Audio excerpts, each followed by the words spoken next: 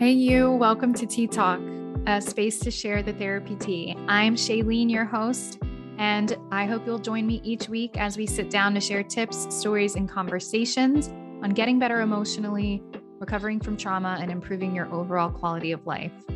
I want to remind everyone that even though podcasts can feel therapeutic, they are definitely not a replacement for therapy. Please, at any point, if you feel the need to take a break because the content is too heavy, please do that and take care of yourself.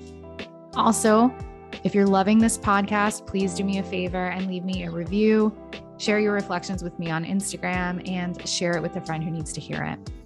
All right, so I'm ready, you're ready, and we're friends now. So go ahead and sit down, cozy up, and let's get ready for today's episode. Hey, everybody. I am here with my friend, Jamie. Jamie and I met at a conference. I feel like people probably roll their eyes like, oh, another person you met in Nashville or Hawaii or whatever. I met a lot of really cool people. Jamie is one of them, and Jamie is here today. So why don't you say hello and introduce yourself? Hello, everybody out there. I'm Jamie Roberts. I'm an LMFT in California, and agreed. I feel like I made a ton of great connections in Nashville and at other conferences. It just makes the therapy world smaller, which is really nice. Yeah. Yeah. But so I'm in California. I have a teen counseling center called Equilibrium Counseling Services, and we specialize with neurodivergent teens and young adults. So we work a lot with ADHD, autism, processing, learning disabilities, anxiety, depression, all of the things, but particularly with our teens going through major life transitions, becoming young adults, finding individuality, and all of that. Yes. So tell us a little bit about, we haven't talked a ton about neurodivergence here on the pod, a little bit with Patrick Casal. He did an episode and we talked a little bit about that.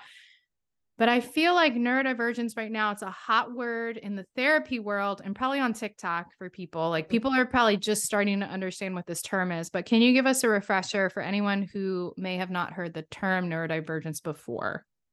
Yes. So neurodiversity is that all of our brains have diversity within the construction of the brain. So everyone has neurodiversity. Being neurodivergent means you are atypical from the norm. And that is an umbrella word that usually describes anything that has a brain processing piece. So ADHD, autism, verbal or auditory processing disorders, learning disabilities, bipolar, OCD. It encompasses a lot, a big portion of the DSM. So it's different from a mood disorder in that it is how my brain processes the information and it is a part of me, but is different from the norm, as opposed to a mood disorder or anxiety having an impact on my ability to function or live or connect. Okay. Would PTSD be considered a neurodivergent? Yes. Yes. Hmm. Yeah, because trauma changes the brain. So it Yes. can sometimes be called like an acquired neurodivergence. Because this happened. And so like I wasn't Yeah, necessarily it okay. shifted the chemistry of my brain and I acquired that later or at a different point, and now my brain processes information differently because of that. Okay. So you serve this population. These are your people. Mm-hmm. In terms of the work that you do. But I know from following you on social media that you also what's the word? Like you are also neurodivergent. Do you say I identify as, or like I just am. Yeah. Yeah. Okay. So can you share a little bit about your, like how you got to where you are in your own diagnosis? And because I'm sure that was probably a journey like it is for most people. Yeah. So on social media, I'm neurodivergent therapist. On everything, Instagram, Facebook, TikTok, all of the places you can find me there. I have like a two-part story. One is like the linear about all of the things I was doing to mask and understand myself without knowing what neurodiversity was. And then there's the retrospective story about now that I know that I am ADHD and autistic, how does that change my view of what I was doing all those years? So I think part of why I went into studying psychology is I wanted to understand people and I wanted to understand their brains because it didn't make sense to me. And I thought I was just curious about people. Now looking back, I can see, oh, I was autistic and I was trying to study the neurotypicals to understand some of these functioning. Mm-hmm. So I was always working with teens because that's where I experienced the most of my struggles and difficulties in middle school and the high school years. And so part of the quote for my practice is to become the person I needed when I was younger. And part of that is bringing the information about neurodivergence to younger generations, or bringing it, widening the understanding. And so I received my ADHD diagnosis at 31 because I was going through a huge cognitive decline. I had a major life transition happen, and I was struggling to do some of the executive function that I had always been good at, suddenly was falling through the cracks. So my brain fog had increased, was really, really struggling, and came across ADHD, which was funny because I was at the time working doing assessments all for the a time. psychiatrist that specialized in ADHD and autism. And I was like, oh, I just really get these clients. I'm super good at the job. And now I'm like, I can actually relate 1,000%. Yes. And so yeah, now I'm like, oh, well, it's because me too. Uh-huh. And so then I ran with the ADHD, and then all of the kind of similarities that show up with autism, and learned about my dyslexia and different ways my brain takes in information. And then I think this goes along with the boom in the conversation, especially showing up on TikTok, is I believe that the pandemic really made this shift in the conversation for two parts. One, for autistic individuals, we got to have less stimulation. We could be home, we could be in a comfortable environment. We had control of our clothes, our hours, our how many people we were around, and all of a sudden the mask could come off. And it felt different for the first time. A lot of those stresses were changed. A lot of resources were lost too, though. And I think for a lot of ADHD people, the external structures we are given that kind of keep us moving forward disappeared. So with ADHD, we need a lot of external accountability. And we didn't have to be at work at a certain time. We didn't have to show up for class. We just had to get the work done on our schedule. And we know that organization prioritization are really hard. And so at the same time, the whole world was going through this experience of losing what was the norm. And so we all went to the internet to connect. And all of a sudden, when we were all going through this transition at the same time, we were able to connect the dots. Whereas before this, one person at a time might be going through a huge change and just think, I'm struggling, I'm crazy, I'm this. But because we were all going through it, we were able to collectively put together the characteristics in a way that aren't present in the DSM and become more inclusive. So as an adult with a master's degree, like, I do know some things, but I'm going to ask this question. Also, as an adult diagnosed with ADHD, I'm going to ask this question because I feel like you're an expert and you're not going to judge my question. But there's something about, so my formal ADHD diagnosis came like within the past couple of months. And before it was always like kind of a, not like a joke, because I don't mean to like minimize the impact of it, but like it was kind of a joke, like, oh yeah, I probably have ADHD. And it's like, oh, it turns out you do. But I'm thinking about like, I remember back in the day, ADHD diagnosis used to be like, I don't know. And I don't know how it's written now in the DSM, but it was like, needs to be diagnosed before age 12. And if it wasn't, then, you probably don't have it. Now we can go into how problematic the DSM is, because it's like a black and white. If you don't fit this, then that's it. And there's probably something wrong with you. So come see us another time. Like, that's problematic in itself. But I think about that a lot. Like, I'm like, was I always like this? And did it get worse during the pandemic? Did everyone? And now, because of all of those things that you talked about, it also feels like everyone I know has ADHD. That's not true, but I do think I probably hang out with a lot of ADHD group practice owners who have kind of like used that to their benefit in ways to create and move and like take risks on things that maybe other people wouldn't have. So in that regard, it's true. But it does feel like everyone's getting like diagnoses now that, like, number one, previously you had to meet criteria earlier. So it's like, I had moments of like, do I really have this? And then I took some tests and was like, yes, I definitely do. So there's like that piece of it. And that feels like kind of inherently validating. Like, it kind of messes with you of like, because then it's like the next conversation is like, well, what do I do now? Do I need to be on medication for this? What would my life look like if I were on medication? Do I need to like specialized therapy for this? So there's that whole part of it. And then there's also just the pandemic. Like, what the heck? Like, what if the pandemic never happened? Things would look a lot differently. It doesn't matter because it did. But I'm just like, I think the pandemic like made attention and like all of these things that you were listing, it made that all harder and amplified. I think for like the regular everyday person who maybe didn't have ADHD. Right. I don't know. I don't even know that I'm asking a formal question. I'm just like, having all of these thoughts, and I'm like, but what about Yeah. this? And what about this? I'm curious about your response to any of those things that I just said. Well, the big one that I think a lot of therapists are criticizing with a lot of the neurodiversity like gaining so much attention is the piece about like if it wasn't diagnosed before 12, if you don't have the Mm-hmm. childhood history. And my response to that is it is very different if you are identified as female or at birth identified as female, because less than 10% of research on ADHD and autism is conducted on women. Mm. And so if we are not a part of the research, we are not a part of the diagnostic criteria, therefore we are not noticed before we are 12, Mm-hmm. right? And there's a big difference between how um, females are, our brains function differently. That's just Mm-hmm. what it is. And how we're socialized is also different.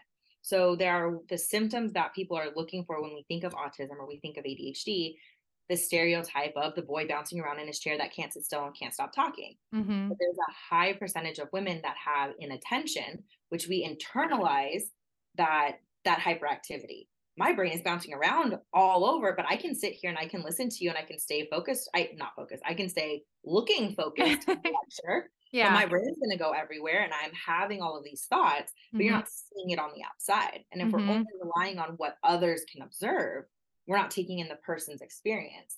And that's one of the criticisms of a lot of like autism assessments is observer information is weighted very heavily as Mm-hmm. opposed to what is my lived experience. Mm-hmm. And so if we can change some of the language about what these look like in girls at younger ages, I think we can see more of it. If we're looking at perfectionism or teacher's pet or being super studious, or I didn't have a train collection, but my Barbie collection is real big. And Mm-hmm. so if we're thinking of autism as trains, dinosaurs, science, Mm-hmm. that wasn't me. But if we look at my Barbies and my art and my storybooks, those are very like big hyperfixations. And so we Mm-hmm. have to kind of change those contexts and different cultural considerations about who's being noticed, who's being identified, who has the resources or accessibility to be diagnosed in the 90s. Yeah. Like That's that's so what we true. think about it too. And it makes me want, it makes me want, I've never thought about this before until you said that about like being a girl, socialized perfectionism, all this other stuff. So it's like, I am a child of alcoholic parents. So there's a lot of perfectionism and like parentified child stuff. Mm. It's called trauma. Goes on through that. And then my grandmother, who was a big part in like a portion of my life and like raising me and stuff, she was a teacher for like years and years and years. And so this is like instilled in me. And it was what I did really great at. I did really great in school. I also remember these little things because as you're saying that, I'm thinking, okay, well, if that really was my experience, okay, again, my mind right goes to invalidating my own experience. It's like, if that really was my experience and I was sitting there and I couldn't really pay attention, then how did I do so well in school? Mm-hmm. And then I think to myself, well, I wonder if everybody else was like the way that they studied for tests was rewriting their entire textbook. Like Right. that's how I studied for tests. Or I remember walking to elementary school one day and I had so many books in my backpack that the whole freaking strap just broke. Like everything just went whoosh. And it was like, why the hell was I carrying so many books? I was like 9 years old. Like it was heavy. I remember having back pain from it. And I remember having to get those little rubber things on your pencil because I was getting like this huge bump on my hand Yes. from rewriting all the notes all the time. Mm-hmm. And so it was like, I did well, but I had to put a lot of work into that. And I guess, I don't know, I guess I just thought that's what other people did too. Yeah, I mean, that's where we have to figure out like what is that threshold of how it is the amount of work reflecting the outcome. So a lot of my clients will put in that amount of work, but they're sitting at the B, C, A minus range, but they're putting in hours. And so are you having to double work, extra work? Is the way you're taking in the information actually registering and storing in your brain? Because a lot of times we can be rewriting, but is that storing it? And so it's Mm-hmm. looking at, are the study skills we're teaching working for neurodivergent brains, or neurodivergent brains trying to use the planner because we're supposed to use the planner, but a Yeah. planner doesn't work for us. Mm-hmm. And so how do we figure out what these other methods are to fit our brain and not trying to force ourselves in the box of what we're prescribed to do? Oh, the planner really got me. That was me too Right? for a long, I loved the idea of the planner Mhm, and mhm. writing everything and the color codes and the tabs and all that stuff, but it just didn't hit. Like it just Yeah. wouldn't. And I'd have a lot of planners that were like half filled out. Yes. Okay, so here's my hack. Yes, I have tell us. the planner. I have 3 methods, and I alternate them because as soon as the dopamine is gone, I stop using it. So Right. I have planners that have the days of the week, but no numbers. And Mm-hmm. so I'll probably use this planner for a year and a half because I won't use it every single week.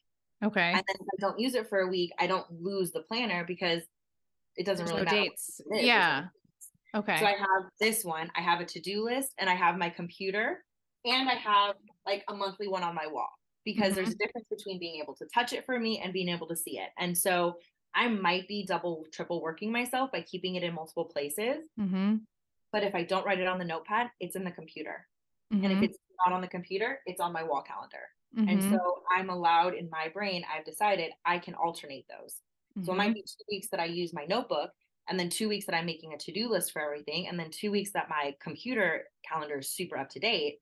And I've given my permission that that's okay, that I don't Mm. have to keep one the entire year. That's a hard place to get to in perfectionistic life when you're Yeah. like, this is my system and it works for me. And I can just let go of the fact that I'm not going to be just a planner person or just a digital person or that my post-it notes are kind of all over the place. But like all of this makes sense to me and that's Mhm. okay. There's some relief in that too, because it's like, Yeah. oh, I can stop stressing about the fact that like I haven't gotten it right, which Yeah. seems like so minuscule. But I think when your brain works in this way where it's like, every open tab you want to look at and Mhm. understand it all and fix it all and process it all before you move to the next thing, it's like, okay, that's not going to really serve you very well. So why don't you just back up and accept that we can close all of these? And then if it's really important, like lately my system's been like, oh, that was a really good idea, you should write it down. I'm not going to write it down right now, but if it was good enough, it'll come back. And like just trusting that it's going to come back or trust that I'll remember whatever that thing is. So that's, I feel like, Absolutely. helpful for people to hear for sure. Let's go back to, you talked about your Mhm. own process and growing up and coming through the process of like looking back and going, oh, I was masking a lot. Talk a little bit about what masking means and what that looked like for you in your life as you started to look into this. I'm having a memory of you saying that you are or were in your healing era. We're talking a lot Mhm. about Taylor Swift stuff. So I'm like, I'm sure some of that was coming up of like, Yeah. oh man, like poor little Jamie was Yes. really going through a hard time. So talk a little bit about that. Yes. Yeah. So masking is really associated with autism in that the mask or the character or the persona we have to put on in order to not be detected in public or in with neurotypicals of it's the forced eye contact, it's the don't fidget, it's the make sure that I breathe every 2 minutes of putting on the human mask of this is how I am told I'm supposed to show up in this space. And so, what are all the things I have to manipulate myself into to show up here? It's often associated with like code switching, in that in a lot of environments, there's a safety component to it also, of right. In order to be received, I'm having to change Act a certain myself to way. fit in this way. Mm-hmm. And I'm now just denying my authenticity because the environment is not safe for me to be my authentic self. Mm-hmm. Right. So it's not on the person of hiding themselves that I have to mask. It's that the society, the community, the environment is not safe for me to show up as myself. So this is how I have to perform to be received in that space. And so there is a lot of times we're unknown that we're masking, that we think this is like how you're with the notes. I just thought everybody did this. And so there can be a lot of times where people don't think they have some of these traits because they're like, well, doesn't everybody have to like count who's talked the most times in the circle? And when it's my turn to talk, that's just how Mm-hmm. conversations happen versus there being a natural flow. Mm-hmm. And so part of understanding some of the neurodivergence is being able to identify when you're masking, when you don't have to mask, when it is a performative mask, when it is a safety mask, when there are these different things. I also like to say that hats are different than masks because I can wear different hats. I can be a boss, I can be a therapist, I can be a friend, and I'm still Jamie in all of Still be those, you. Yeah. but I'm going to show up differently, right? When I'm supervising one of my employees, I'm going to show up differently than when I'm having a drink with a friend after work. Mm-hmm. But it's still me. A mask kind of blocks me from being fully me. You might get parts of me, but you're not going to get all of me. There's some sort of barrier there. Mm-hmm. And so I think of those as different. And I think a lot of what we're seeing from the pandemic is a mass unmasking, and now things going back in person or trying to get back to before. Masks don't fit anymore, and so people are refusing to put them back on. Cool, rightfully so. Mm-hmm. And having to switch our environments to be more accommodating to, now I'm aware of my sensory needs because I've unmasked a lot, and I've stopped suppressing what my needs are. And so now that I'm aware of my sensory needs, I know that as soon as this podcast is open, all my overhead lights are going back off. Mm-hmm. I've got good lighting now, but I am not going to sit in this all day. And so being able to pick and choose what those things look like. That's something that people can learn from in terms of mental health and well-being, regardless of whether Mm-hmm. they are neurodivergent or not, like paying attention to what makes me feel good and trying to lean into that Mm-hmm. more, and asking yourself more questions as to like, why do I do it this way if it doesn't feel good? And I just Right. think that's like such an important thing to pay attention to, and not to minimize the experience of anyone who's diagnosed with autism. Like it's like a whole different thing. But I just Mm-hmm. think like whoever's listening to really be paying attention to that in general, like, can you stop and not stop and slow down, because even that's not easy, but can you pause and just be curious around what makes me feel good, down to the lighting? Or yeah, same with these headphones. Like I cannot wear these headphones for more than 45 minutes or I feel like Mm-hmm. my brain is like getting crushed. Even Right. though the message that I tell myself, I'm like, but they're Beats, like, and they're cute and they're rose gold and they're noise Yeah. canceling. So I should wear them on airplanes because that's what they're for. And it's like, no, because you'll actually feel really miserable. So Mm-hmm. paying attention to those things. So in your healing era, what stuff did you, I don't know. I guess I always identify like child parts work with a lot of sadness. Like, oh, poor Yeah. Shailene. That's not the case for everyone, but I'm curious about what was the relationship that you were trying to nurture with your younger self who was doing all of that masking. For me, the inner child work was letting her play. I think there was so much masking of having to be the perfectionism and like the academic drive, that not that I didn't play as a kid, but like not having to hide it or suppress it or make the play smaller. So getting back into the art and making that a part of my identity, leaning back into the childish games and being able to have my squishmallows like all over my apartment, and letting that part of myself not be silenced in any way, Mm-hmm. or have a smaller voice. And like that's where like having my purple hair came from, of like I think there's some safety in hiding about making oneself smaller to not be detected, Mm-hmm. or to like with something we had said earlier of, there's a, well, if I'm told this is the way to do it, it's easy, just do it, and it's not easy for me, there must be something wrong with me. I'm having to work hard. I don't want anybody to notice that I'm struggling with this. So if I stay quiet and I just figure it out by myself, nobody will know I'm struggling until I get it done. Mm-hmm. And so part of the unmasking and the inner child healing is being a little bit more open about, this is hard for me, who's going to help me? Mm-hmm. Like, okay, who's going to do this alongside? I need a body double. And so I don't have to figure it out by myself because it doesn't intuitively come to me in that same way. Or my method's going to be a totally different winding road method to get there. And giving myself a lot of that permission to be playful with it. Because I imagine what come like that, you kind of had an example of going down that hole in the sense of, I can't do it this way, something must be wrong with me. And then just kind of like shutting up and figuring it out. Or, and I do these episodes, I'm always thinking about like, what will the listeners think? And I think like, what is somebody who has no knowledge in this topic area whatsoever? What would they think? And especially if they are kind of like, I don't know, suspect of it for whatever reason. Like they're like, oh, is this really a problem, or whatever. I always try to think from that perspective because I want to like prove them wrong or things of that. But I think like some of those comments could be things like, well, we all have to figure things out, or big deal, or what do you mean safety? And I think it's really important to come back to like our brains, and our brains function in a way to keep us safe. And safety doesn't always mean like, you know, someone's going to, it could mean like someone's going to beat you up if you're different, but it can also just mean like you're socially out. Like all it takes is one look to be like, okay, Yeah. yeah, you do it your way. And it's like the signals there, you're out. And so your brain, even though I think like a lot of us would like to really embody this energy of like, whatever, I don't give an F. It doesn't matter if people don't like me. Our brains are still wired to like connect with other people. Mhm. And Mhm. so whether we like it or not, our brain is doing the scanning work behind, are you fitting in right now? Yeah. And so there's a lot of effort that goes into doing that. And part of that like really does come from the place of safety. I think like when people hear the Mhm. word safety, they think like physical violence. And then it's like, oh, well, that's really not it. But it's like, no, it's like the day-to-day Mhm. nervous system scanning and how exhausting that would Yeah. be. And it also makes me think about how many teachers need to know more about Mhm. this, because I Mhm. think of so many school experiences probably for me that it was probably getting really reinforced. Like, oh, your Yeah. book bag broke. Good for you. Taking all those books. Glad you're so strong. And I'm like Right. dying as a 9-year-old lugging Right. this like 100-pound bag.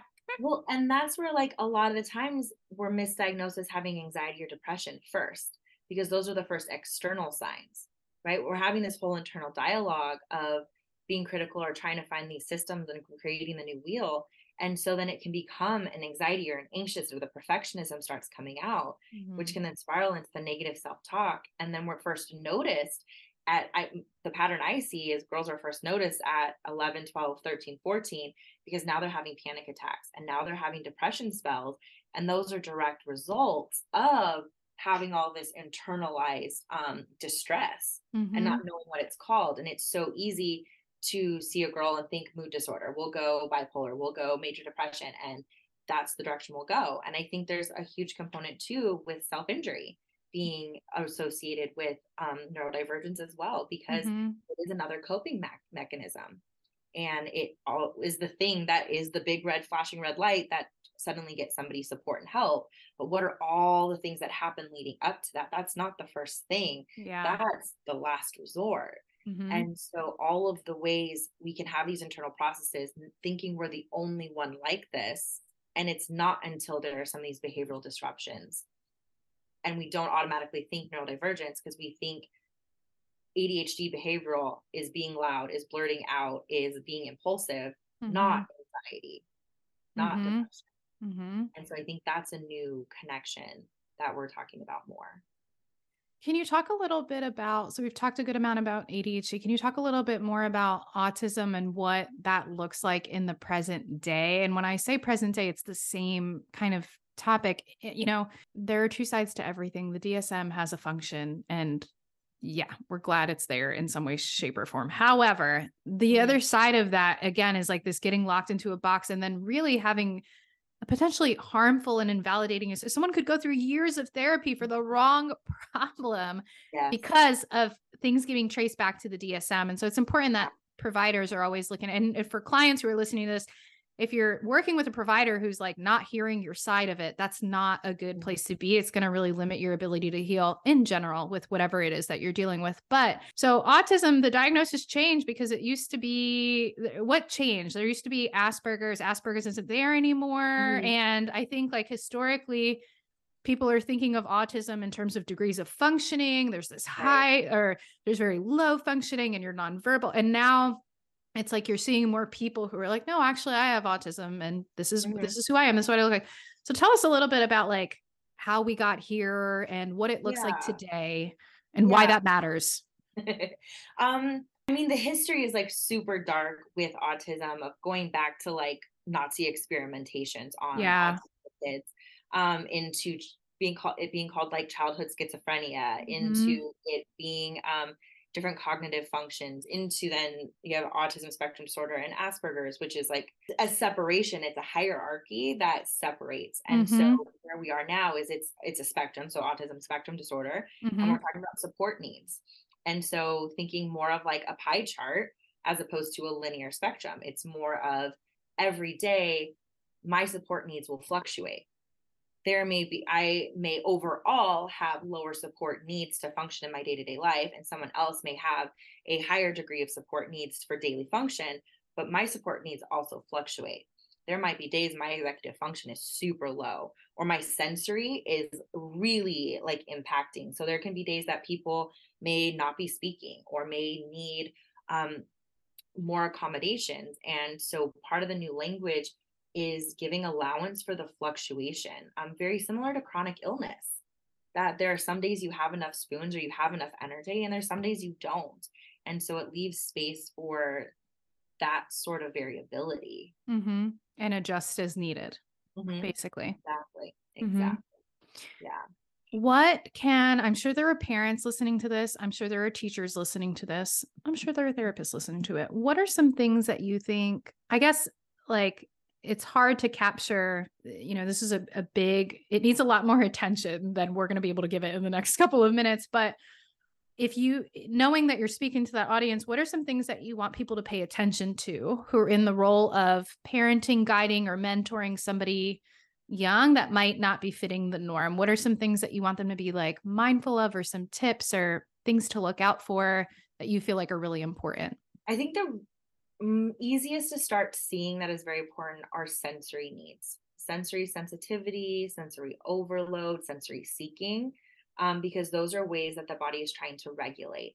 And so if you're an adult or if you have a kid, noticing that the meltdowns aren't behavioral things, they are the body trying to regulate. And so if we can identify what the trigger is or what the sensory need is, we can help get back to a baseline more fluidly, as opposed to being like critical or dismissive.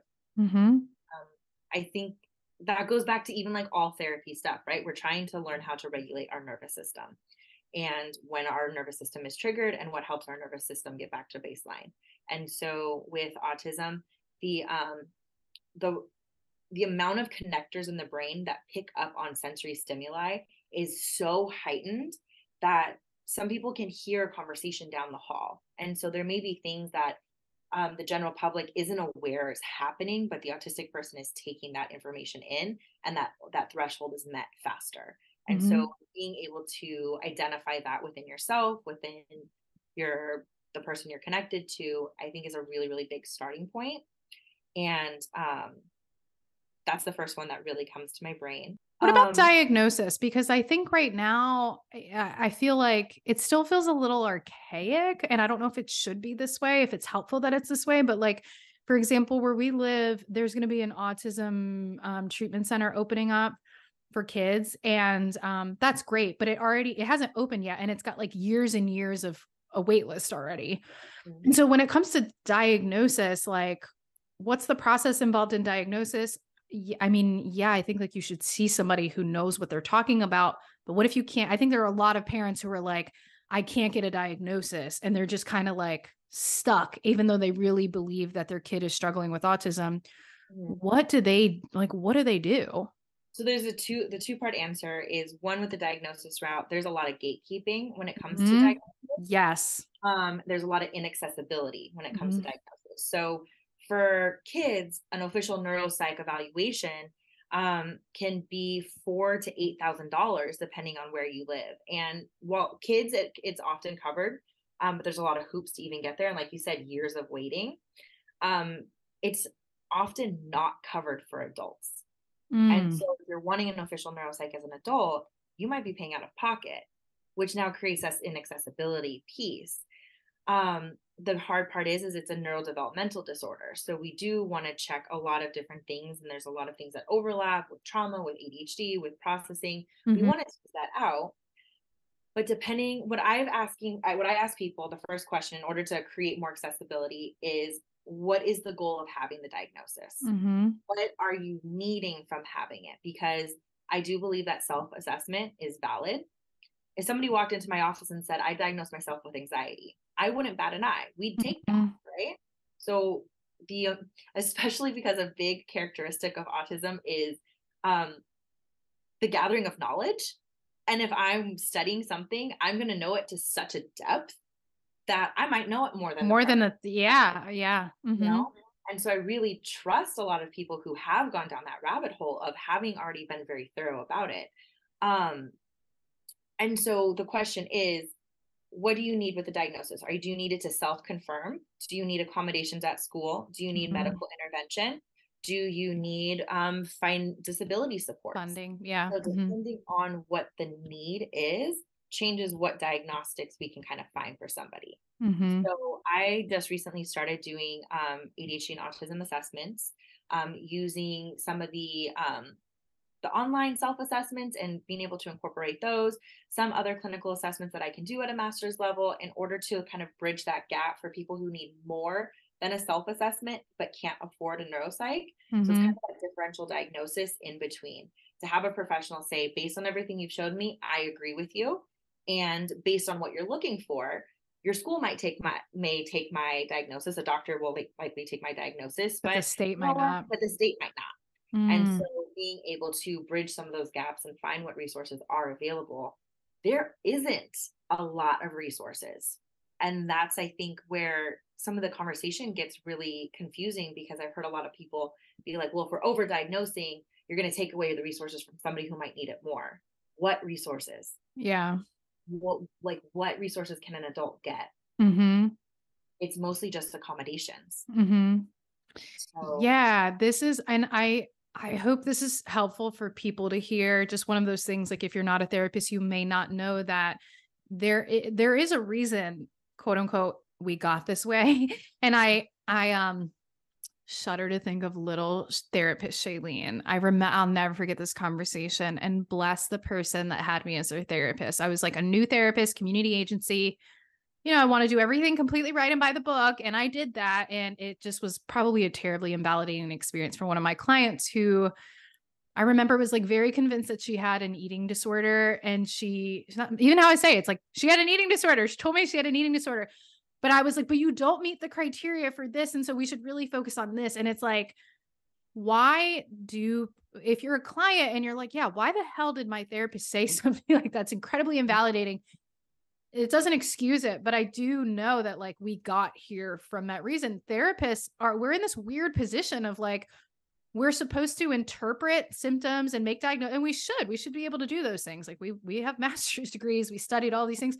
However, there are certain tests that we're not allowed to give according to our license. So people don't always know that I might be able to administer something to determine if you have generalized anxiety disorder, but I can't give you a measure to determine if you have autism, because that is like specially made for a psychologist, and that's a different level. And so it's not to say it's like good or bad, but I do think it's helpful for people to understand why you might be going to a therapist and you're not necessarily getting, or maybe why you're like, okay, Jamie's my therapist and she agrees, she gave me the diagnosis, but the state isn't, giving me social or disability for it. And what the hell's up with that? And it's a systemic problem that our medical system, our mental health system has a lot of catching up to do in that regard. But I think go ahead. What I would tell people is, if you think that you do, or you're not sure and your therapist can or can't diagnose, or there's a 2-year waiting list, of bringing it up and say like, well, let's pretend that I am. And what supports can we put in place if we assume that I am? Right. Because whether you have it officially or not, we can still figure out accommodations. We can still find resources. We can still find a community. And those can be something that we can work from that framework. And that's not going to deter or change. It should change some of the treatment, but not so drastically that you can't keep doing the work. Right. And so it might be like, okay, therapist, humor me. Let's go along with it. Let's say that I do. And how can you support me with some of my pattern recognition, my relationship dynamics, how I'm processing my trauma, if we take into account that there might be this neurological piece. And we're talking about therapists. There are plenty of people who don't have access to therapists either. So this might be the teacher, it might be the parent who's hearing these things and doing this kind of research and just kind of like making the best opinion that they can with the tools that they have, and still saying, and how can I help you given the fact that this is your experience? So looking at what awesome. the difficulties are and naming those. Naming, it sounds like you struggle in some of these conversations. How can we support you with having more ease with conversations, if that's the goal you have? And naming the symptoms, so that a kid or a teen isn't feeling like there's something wrong with me, but like, oh, this is just a factor of interacting in life. Is this something you want to work on or not? And not forcing any idea of conformity. Yeah, like you have to look in my eyes or you're lying to me or something. This is how you have to have a conversation. These are the pleasantries you must say. Yeah, which is so weird to think of anyway. But okay, this is super helpful. Let people know where they can find you to learn more about you, your services, and things that you offer. Yes. So our website is equilibriumcs.com. We are serving California in person and virtually. My social media handle is Neurodivergent Therapist on all platforms. I also have a book that came out last year. It is Whoop. Mindfulness for Teen Anxiety. And so because I'm neurodivergent and so are all my clients, all the activities in here are super appropriate and fitting for the ADHD, autistic, anxiety teen. Yeah, and that's on my website, Amazon, Target, Barnes & Noble, all the places. Awesome. We'll definitely check out Jamie's stuff. Thank you for coming on and sharing your knowledge with us today. This was super helpful. For anybody listening, if you know someone that this episode might be helpful for, please send it to them. Continue to follow, review, share. All those things are so helpful. Take good care, everyone. We'll see you next time. All right, that's today's episode, everyone. Thanks so much for listening to Tea Talk. I hope that your cup of tea is full today and that you were able to pull something out of this for yourself. If you know someone that needs to hear this episode, please send it their way. And let me know what you're thinking by sending me a message on Instagram. I love hearing from you all. And make sure to follow the podcast so that you never miss an episode. And if you are loving what you're hearing, please leave me a review and a rating. It would mean so much. All right, friends, take good care, and I will see you next time.